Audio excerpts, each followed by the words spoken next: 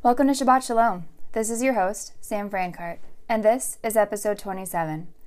We're taking a 2-week break from our study on the book of Revelation, and in place of the study, I'm sharing some sermons that I've preached at Ferrysburg Community Church.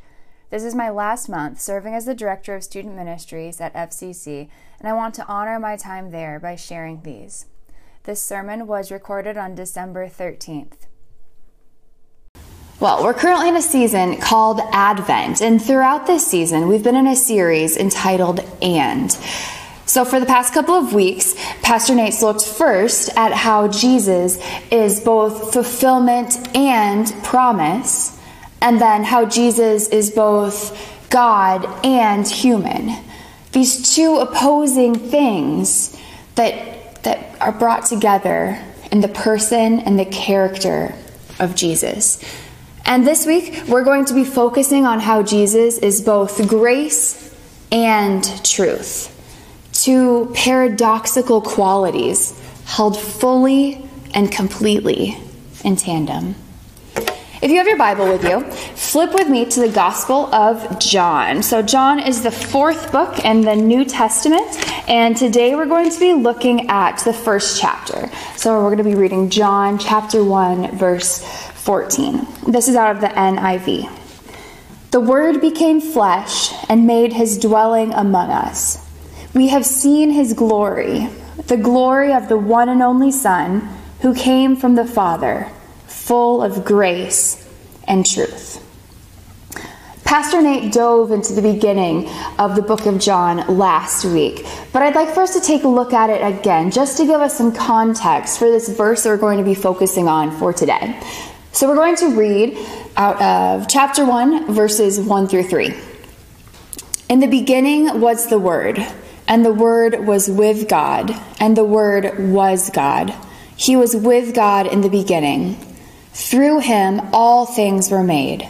Without him nothing was made that has been made. So we read that the Word was with God, and the Word was God. And we see what Nate talked about last week, how Jesus was and is God. So when we read verse 14, and we read that the Word became flesh, we understand that Jesus, who is fully God, became fully human. So let's break verse 14 down a little bit. There are two main parts we'll focus on. The first part says, the Word became flesh and made his dwelling among us. And now this part of the verse, to first century Jewish listeners, would have been extremely startling. They would have understood the context. So dwelling, another word for dwelling is tabernacle. And right away, a Jewish mind would go back to the Old Testament, which understood the Israelites, before they came to Israel, they moved around in tents. And in the center of their camp was the tabernacle, the glory of God resting in a tent. And so when they would have heard the beginning of this verse, that the Word became flesh and made his dwelling, his tabernacle among us, they would have understood that he became one of us. He came in human form and tabernacled among us. Let's look at the second part of the verse. It's a little bit more verbose, and it says, we have seen his glory, the glory of the one and only Son who came from the Father, full of grace and truth. What did he look like when God, Jesus, came to earth and became human? Well, we read here that we have seen his glory, and his glory was full of grace and truth. So what did he look like? He looked like he was full of grace and truth. And that makes me wonder, what would people say about you and about me? Jesus is full of grace and truth. What are we full of? Oh, I mean, I can think of different things that people are full of. Like, man, there's a girl I know that's so full of peace. or someone who's so full of joy. And then there's people in our lives that we're like, man, when I see them, I just know they're full of anger or regret or jealousy, anxiety, these things that different people are full of. But the words that John uses here are grace and truth to describe Jesus. What a thing to be known for. When we read that Jesus is full of grace and truth, something that we should notice is the order in which these words are presented. So which word is listed first? Grace. And there's a definite reason for this. First century Jewish culture would have understood truth far better than grace. We read stories in the Bible about how Pharisees made laws around laws.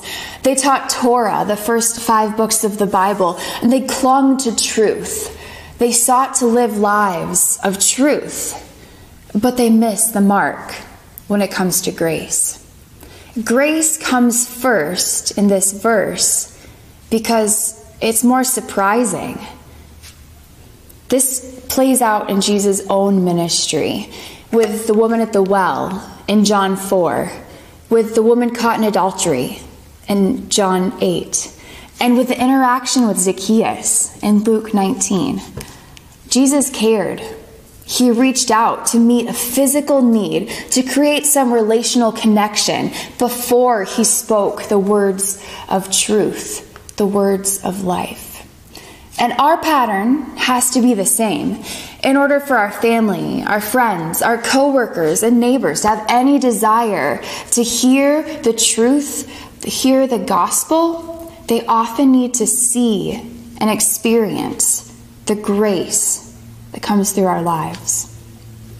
Well, I've noticed, and you probably have too, that most people lean one way or the other when it comes to grace and truth.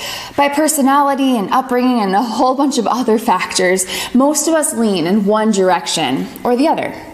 So maybe some of us identify as grace people. Grace people are pleasant to be around. They don't ruffle any feathers, they cut us a lot of slack, they're easygoing, and they accept us for who we are. They love forgiveness and freedom. They don't make demands, and they're welcoming. But without truth, grace isn't really grace. It's just being accepting and nice. Grace people without truth are pleasant to be around, but we often wonder if they really like us or if they're just trying to be liked. They're tolerant, but they don't often know the difference between right and wrong. Grace people can be cowardly. They often refuse to make tough decisions in life. They demand nothing from others and get nothing in return. They accept us for who we are, but they don't really help us become who we should be. Well, maybe as I was explaining this grace person, you just don't relate. Perhaps you're more of a truth person. Truth people, man, they're easy to admire. They have convictions and principles. They believe in right and wrong. They set standards. They speak out against injustice and oppression. They love studying scripture and theology. They stand up for what they believe in, no matter who's against them. But without grace, telling the truth can often be met with resistance and hostility. Truth people without grace may be loyal to their cause, but we often wonder, are they loyal to us? They want to change us and make us better, but they often don't allow for mistakes. They're sometimes quick to judge, and they can be slow to forgive. They make difficult decisions, but they also make life difficult for others. Truth without grace breeds a self-righteous legalism that can push the world away from Christ. Well, a friend of mine recently told me a story about when he was out deer hunting. He had his bow with him, and he was set up in his tree stand. He had just gotten another doe license in the mail, and he was out at the golden hour, which is the hour before sunset when the deer are moving around and finding something to eat. So he's out there, and he's already been out there for a couple of hours, just waiting. He'd seen a few does a little further off, but he was just waiting for one to come into his light sign of vision, light sign. And so he's sitting there waiting, and this group of 3 comes toward him. And the biggest one is leading the group, and he focuses in on her. And they're coming closer and closer, maybe 25 feet away. He tests the air. The wind is blowing away from them. Perfect. So he waits. They're in the underbrush. She just has to take 2 more steps, and he could take the shot. All of a sudden, the wind changes, goes right over towards her. The deer picks up her face, looks at him, and bolts. They all do. Well, he's frustrated. He was ready to take the shot, and the wind changed, and it was completely out of his control. But instead of just giving up, he's like, all right, I'm going to be patient, and he sits there. About 20 minutes later, a doe that he'd seen earlier walks closer. Right away, he checks the wind. It's blowing behind him now. And so she's walking up next to him, and she's behind his tree. And he's thinking, 2 more steps, and I can take this shot. He is so ready. Got his breathing focused. 2 more steps. And right away, the wind changes again. She breathes his scent and takes off. After sitting there for a few hours, he walked away without taking any shots. He was ready, but it was completely out of his control. Now, as he's telling me this story, I'm thinking there are so many things in life that we can't control. And that's the truth. But what he didn't need to hear in that moment was the truth. What he needed was for me to listen and to tell him that he'd have another chance and that it wasn't his fault. People who lean too far on the side of truth can come across uncaring. It's true that it was out of his control, but that's not what he needed to hear. He wanted to be met with understanding and grace rather than facts and truth. The challenge is to be both full of grace and truth. We don't get to pick either or. If we speak truth disconnected from grace, we have everything to say, but likely no one to say it to. And the opposite is also true. If we exhaust ourselves showing grace, but never speak the message of truth, we might find an audience, but in the end have nothing of eternal value to say. It was a couple months back, and I was studying the Old Testament, and I love searching the Bible to find for when something happened for the first time. The first time somebody prayed or cried or worshiped, or the first time an angel appeared. And I remember wondering, when was the first time that God described his character? There are so many different times throughout the very beginning of Genesis and to the beginning of Exodus that we see God doing things, creating things, responding. We see what he does, but when did he actually tell us about himself? I think distinctly of Moses' interaction with God at the burning bush, and when Moses asked God what his name was. And in Exodus 3, God says, I am that I am. He gives Moses his name, but he doesn't explain much more of who he is until much later. It's after God uses Moses and Aaron to lead the Israelites out of Egypt into the wilderness. It's after Moses is up on the mountain with God and receives the 10 Commandments. It's after the Israelites had grown weary of waiting for Moses to come down the mountain and they'd made the golden calf and bowed down to it in worship. After all of this, Moses asked God to show him his glory. And so what does God do? God places Moses in the cleft of a rock. He covers him with his hand and he passes by him. And then we read in Exodus 34:6, when God passed in front of Moses, he proclaimed, the Lord, compassionate and gracious, slow to anger, abounding in steadfast love and faithfulness. God identified himself as abounding in love, and faithfulness.